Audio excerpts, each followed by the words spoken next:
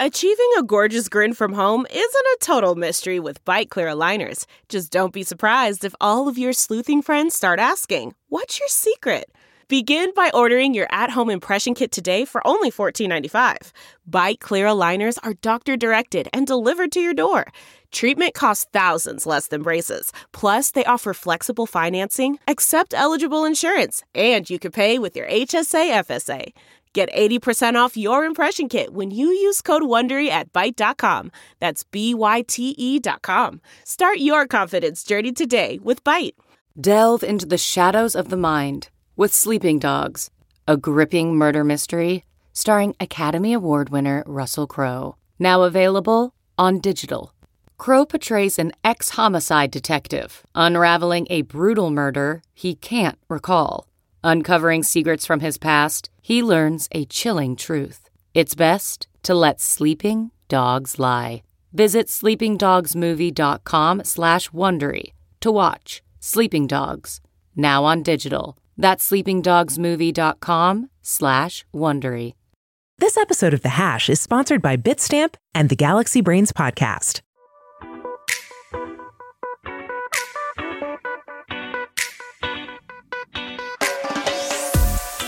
This is the Hash Podcast. Stay informed with the latest on Bitcoin, ETH, the metaverse, Web3, and more with stories that matter to the crypto world. All on the Hash for your ears. You're listening to the CoinDesk Podcast Network.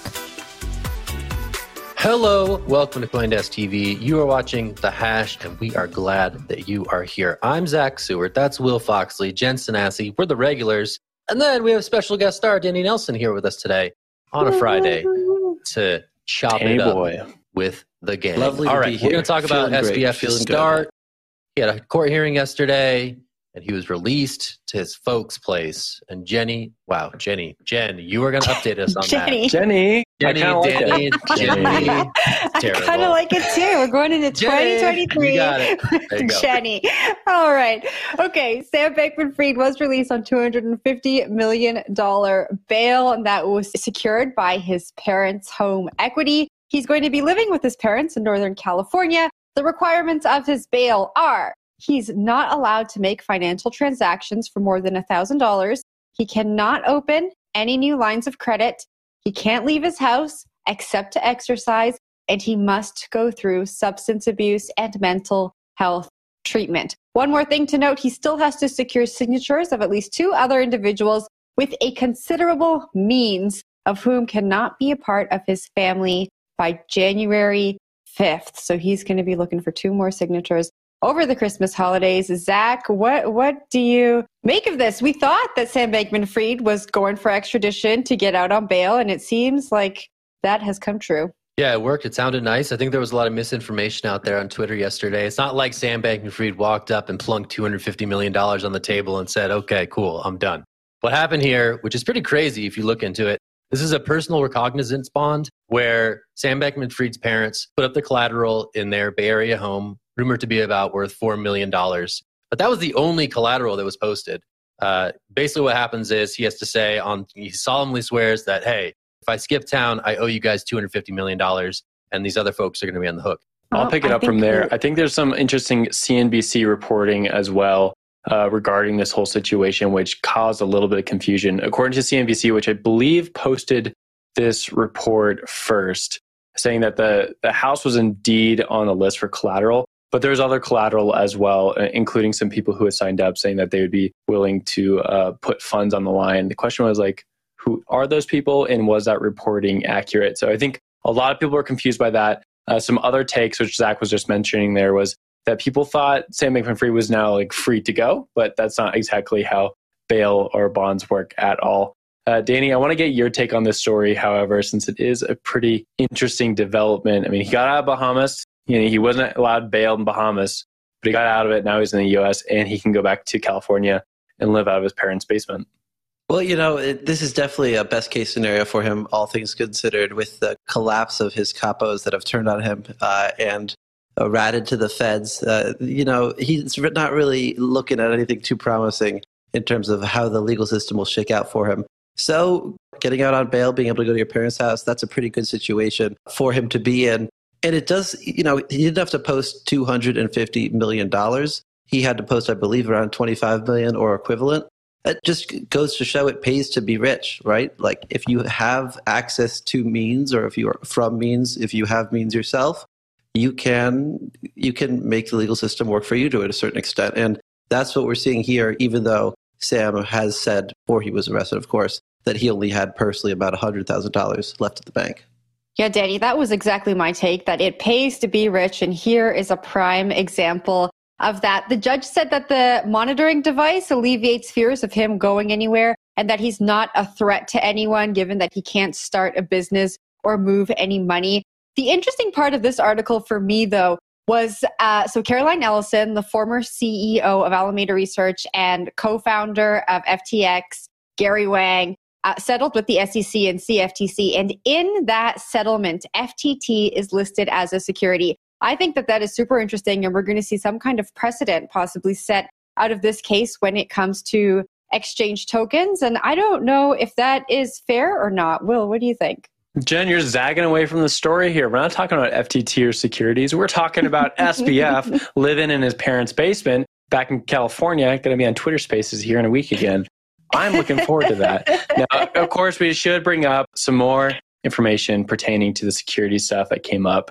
It is interesting to see FTT listed securities, and I think a lot of people, especially on Twitter.com, were talking about that yesterday, saying like, hey, if FTT is a security, why isn't BNB a security? Or any of these other exchange tokens, or any other token that's out there besides Bitcoin, Ethereum, and USDC, which is the tokens that we've really seen the CFTC has come out and said that they are commodities. So yes, there's some interesting things for the crypto community to pay attention to within this documentation, because the SEC and the CFTC are going after FTX.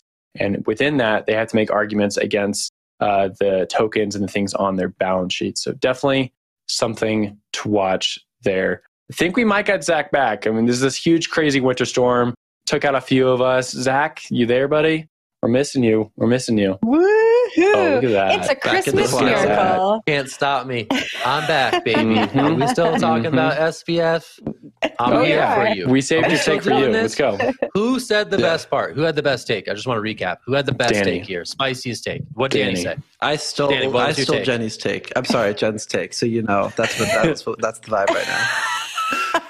Damn. All right. Well, I can't top that. Sweet I'm just going to Jimmy. ride this one out into the next story. So you guys take it away. I don't know what was said. I don't want to be redundant. And if I get frozen again, I'm literally frozen in a snowstorm. So anyway, bear with me. Thanks. It's okay. I got the next story, so I will snag it. But first, we got to go to the old history corner and take a look at SBF's bail bond. How does it stack up against all the other fraudsters and notorious criminals in U.S. history? Let's go to that really quickly. And now, Will's History Corner with Will Foxley. That's always nice. That's always a nice little swipe we got for you guys here. Okay, so according to an FTX judge, we have some worries about the $450 million worth of capital that is tied up in Sam Bankman-Fried's investments across different various entities. There's been some concerns over these Robinhood shares, about $450 million worth of them. And a few different people, including SBF, want them to pay for legal bills or just to claw back funds to creditors. And right now there's a debate going on who's going to get this. This is just part of the messy process of Chapter 11, right? We have 3 different entities, or even more than that, FTX US, FTX itself, and Alameda, and they all want to claw back some funds, and the SBF also wants some of his funds. Zach, I'm going to throw this story over to you, get your take on it. If you're still here, throw it up to you, get your take on these Robinhood shares, which are still outstanding. Yeah, these seem to be the prize, the jewel of FTX in shambles. This is the one asset that everybody wants. And so I guess they're trying to guard it to the best of their ability. I don't have anything particularly insightful here. This to me is, again, one of those procedural things that we're going to see unfold over these next months as, John J. Ray and the liquidators and the courts go to battle over how to make people whole. And we'll see what happens. But this to me seems like the one thing that isn't like fake coins that don't have value because they're too illiquid to actually be turned into money. Like this may be the one thing that they see as, okay, we can use this asset to get us out of the hole that we're in, at least in part. So to me, that's the big story here. I don't know if there's anything beyond that to share, but I'll throw it to Jen for her thoughts. Yeah, so the 3 entities that have filed was BlockFi, SBF himself, and then another creditor. BlockFi filed the lawsuit at the end of last month saying that the shares were allegedly pledged as collateral for the loans that they gave to Alameda Research. And SBF says that he needs the money for his legal fees. And so when I read that, I actually made a little show note that said, like, shut the F up, SBF. You don't get this money for your legal fees. Like, get out of here. That's the worst argument that I have heard. And that is my only take on this. Will? Yeah, I'll sign really quick and then give it up to Danny. I think the BlockFi angle here is really interesting. I also think it's interesting to think about what SBF's playbook was, right? We have all the documentation about Caroline's testimony and Gary Wang's testimony. And from their testimony to the Southern District of New York, it looks like this was a grand master plan by SBF, right? Like all the information in there about moving the price of FTT token, the backdoor from Alameda to FTX. And then you see this way of like divesting out of the business and into these Robinhood shares, which Robinhood is an upstanding business. You start to think like maybe there was like a bigger plan here that SBF was trying to funnel all his funds into something that was like more legitimate.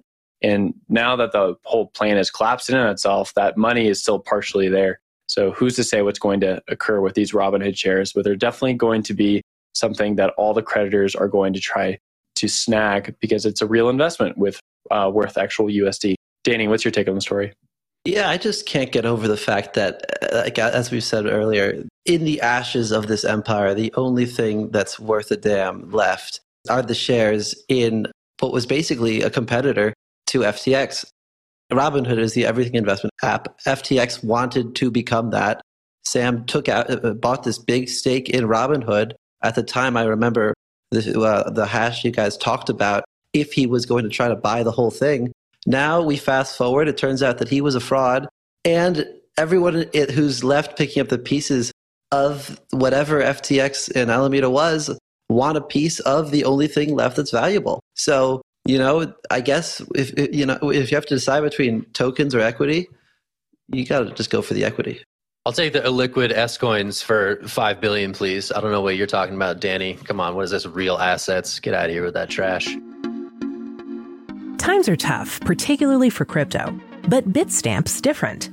Bitstamp is the longest-running crypto exchange and among the most regulated in the world, which includes a Bit license in New York and a payment institution license in Europe.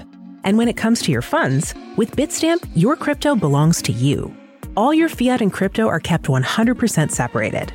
It's why Crypto Compare ranked Bitstamp the #1 crypto exchange, awarding them the highest possible AA rating. Learn more at bitstamp.net.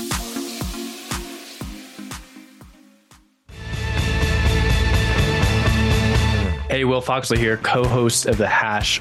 One thing we can take away from everything going on in crypto right now is that it's important to go deep and verify. Crypto Twitter is great, but 280 characters can only go so far. One podcast we love is Galaxy Brains. Here's the host, Alex Thorne, head of research at Galaxy Digital. Thanks, Will. For in-depth takes and probing analysis on topics, trends, and events across the Bitcoin and cryptocurrency ecosystem, check out Galaxy Brains, our weekly podcast. Find Galaxy Brains on your favorite podcast app and on galaxy.com/research. Presented to you by one of the most trusted teams in the industry. Hey, let's talk about the SEC. They are still grumpy about crypto stuff out here, fudding auditors who are trying to produce accurate proof of reserves for crypto exchanges worldwide. Now, this is something that I think has been growing in momentum across the crypto community. People saying, hey, we need proof of reserves. If we have proof of reserves enabled by blockchain technology, therefore we might be able to protect customers from entering into dodgy exchange relationships that have burned so many in the last year. So the SEC not having that. They're out here saying stuff that just could create some additional confusion around the proof of reserves conversation. And I think we can have a fun one discussing this little piece of news as first reported by the Wall Street Journal.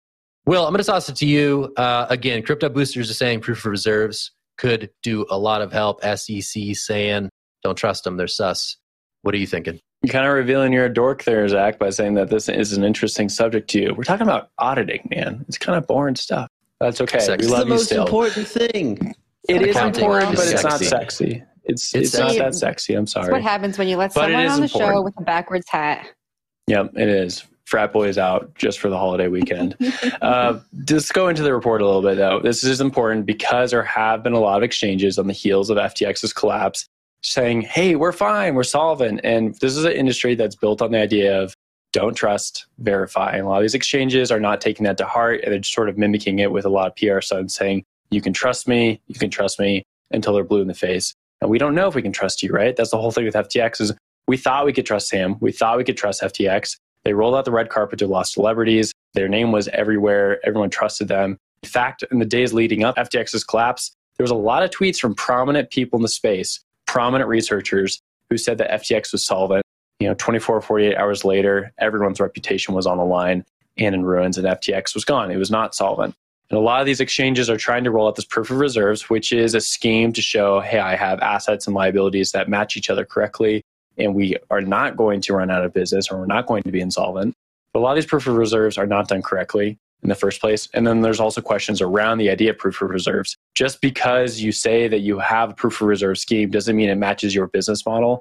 And doesn't mean that you're actually taking into account all your liabilities. Because a lot of liabilities are frankly off-chain. They're handshake deals, and we don't really know where those things are leading to, right? So you need to have a little bit more work there. That's where auditors come in, especially big four auditors.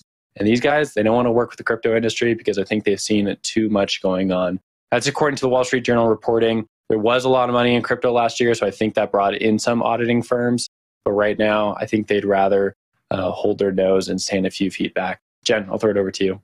Yeah, I think this makes sense as to why the audit firm that was working with Binance has kind of taken a few steps back and said, we're actually not working with any crypto firms anymore. I wanted to zero in on this quote in the article by the SEC's chief accountant, Paul Munter.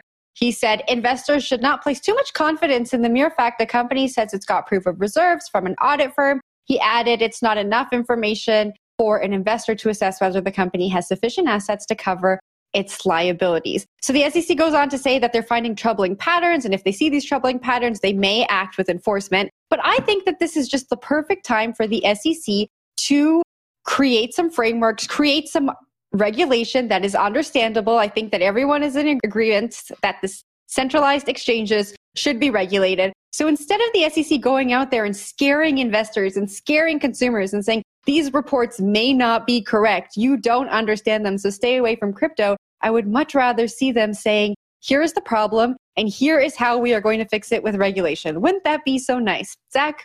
Yeah, they're scaring away the audit firms. I mean, I think I agree with you, Jen. I think in an ideal world, they'd be working with some of these big four auditing outfits to figure out how to do proof of reserves accurately, right?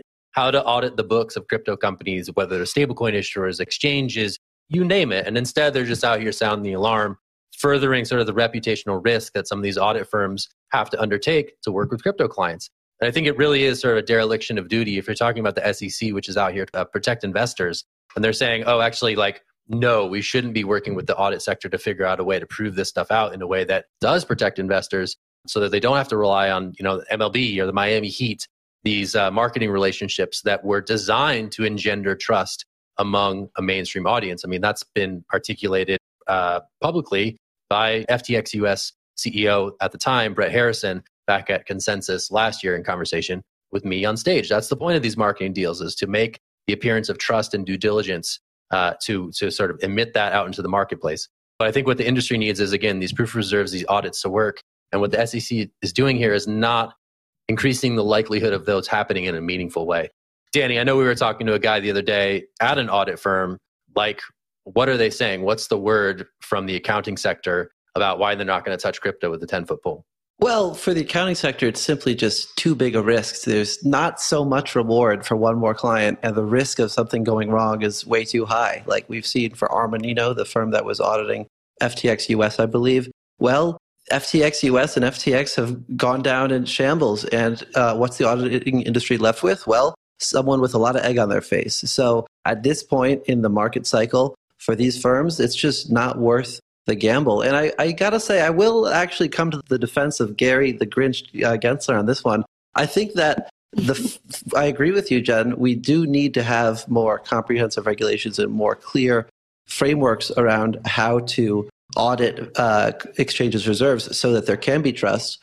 It's obvious right now that there isn't trust. And the first step for the SEC in that process is going to be saying, hey, investors, there isn't trust in these reports. So, right now it's a spook season. We'll see what happens down the line, but I'm hopeful that when we come out on the other side, if we do, that is, we'll see more comprehensive frameworks that actually allow investors to have some sort of standardized way of trusting that exchanges have the money that they say they do. I like that. That'd be a nice little Christmas gift.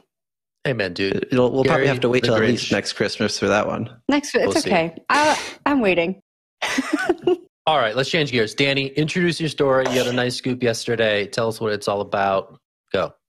Absolutely. So yesterday I reported that Justin Sun, the co-founder of Tron and His Excellency, the diplomat for Grenada, is the secret whale at Valkyrie Investments. Justin Sun is an investor in Valkyrie, which is sort of a Wall Street-facing crypto investments company. But what isn't known to the public is that so much of Valkyrie's AUM is just Justin Sun. And that's, an issue for some people. If they look at Valkyrie, they think, oh, wow, this is a big business with $600 million in AUM. Well, where's that money actually coming from? Mostly just one guy, Justin Sun.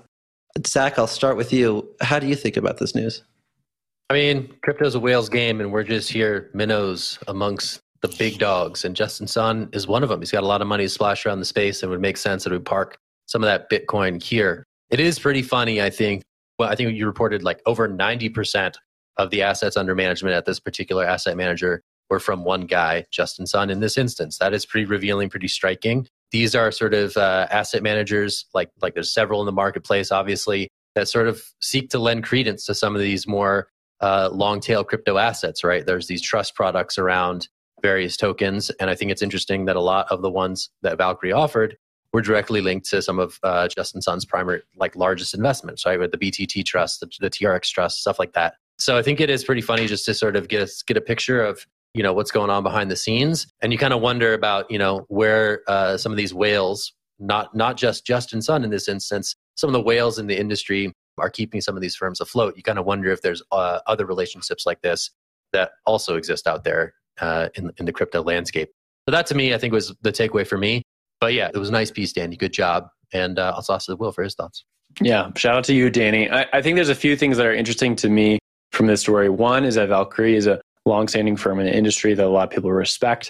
And I think continuing to do that, but you do have questions about their funds in the first place. And you start to ask, why are you related to this person? And second of all, the issue of the funds themselves from Justin Sun, who built the Tron blockchain, which was more or less a copy and paste of Ethereum, spun off.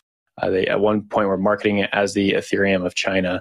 And now it's basically used as like a casino and gambling hall for a lot of people who want to do that on a blockchain. And that's fine if you're okay with it. But at the same time, Justin Sun has become very rich from that project, right? The ability to move funds all over the place. He even has gone so far as to work with the nation state of Grenada in order to safeguard himself from any legal troubles. And we even have some awesome reporting from a few different publications out there about the relationship of working with Justin Sun at Tron's. Very troubling publications out there about his way of treating employees. And so if you look at that in relation, look at the funds in relation to him himself, you start asking some questions, especially since Valkyrie is offering a lot of these products to Americans, right? And so if you're basically moving dollars out of Chinese people's hands who are gambling on the Tron blockchain and then porting it over to the US and moving to citizens who are trying to actually get a hold of blockchain technology or getting a hold of tokenized securities products, you start asking yourself questions if that's pretty ethical. And I think that's where this piece really stood out to me. It would have been nice to see some more disclosures, I guess, beforehand, but that is what it is. I'll throw it over to you, Jen, for your take. Well, first, I just want to applaud Danny for great journalism. Good job, Danny. That's why we brought you on the show today, to just big you up before the holidays. I think we've just seen a lot of really great journalism that is highlighting the interconnectedness of this industry, right? It's not as transparent as we all like to say it is, but I think that it's great that we're able to highlight it. And as we're in BUIDL season and as people are building out products, they can see these problems with transparency. They can see how opaque the systems are. how whales are controlling so much of this industry and how interconnected everything is, and create the DeFi solutions that offer the transparency. And so thank you, Danny, for highlighting this. And I just hope we get more awesome journalism in 2023. It's my Christmas gift to the readers and watchers. That's enough ego inflation. You got to watch. We got to take Danny down a peg or two. All right, we heaped enough praise on the guy. Ridiculous. Come on. It's getting to be a bit much. It's enough of that. I'm shutting down the show. It's over. That's it for the show today. For real. Thanks for being here, Danny, Jen, Will. Been great as always. One programming note: CoinDesk TV is off the air on Monday. Back Tuesday. We're gonna go celebrate Christmas and then roll into the new year, feeling refreshed, rejuvenated, hydrated, in our lane, unbothered. It's going to be great. Anyway, that's it for the show today. Thanks for being here this week. We hope you're having a good time here toward the end of the year. Stay warm out there. I'm Zach, Will, Jen, Danny. Thanks for being here. Check us out on the podcast network if you so choose. Lots of good stuff over there, including Danny Nelson has a podcast now, right? What's it called, Danny? It's called Carpe Consensus. Go check it out. It's on the CoinDesk Podcast Network. There you go. All right, that's it for the show today. Happy holidays. Have a great one. See you, everybody. Bye. See you. Bye. You've been listening to The Hash on the CoinDesk Podcast Network. We would like to hear from you, so if you have any questions or comments, please reach out to us at podcasts@coindesk.com, subject line, The Hash, or leave us a review on your favorite podcast player. Thanks for listening.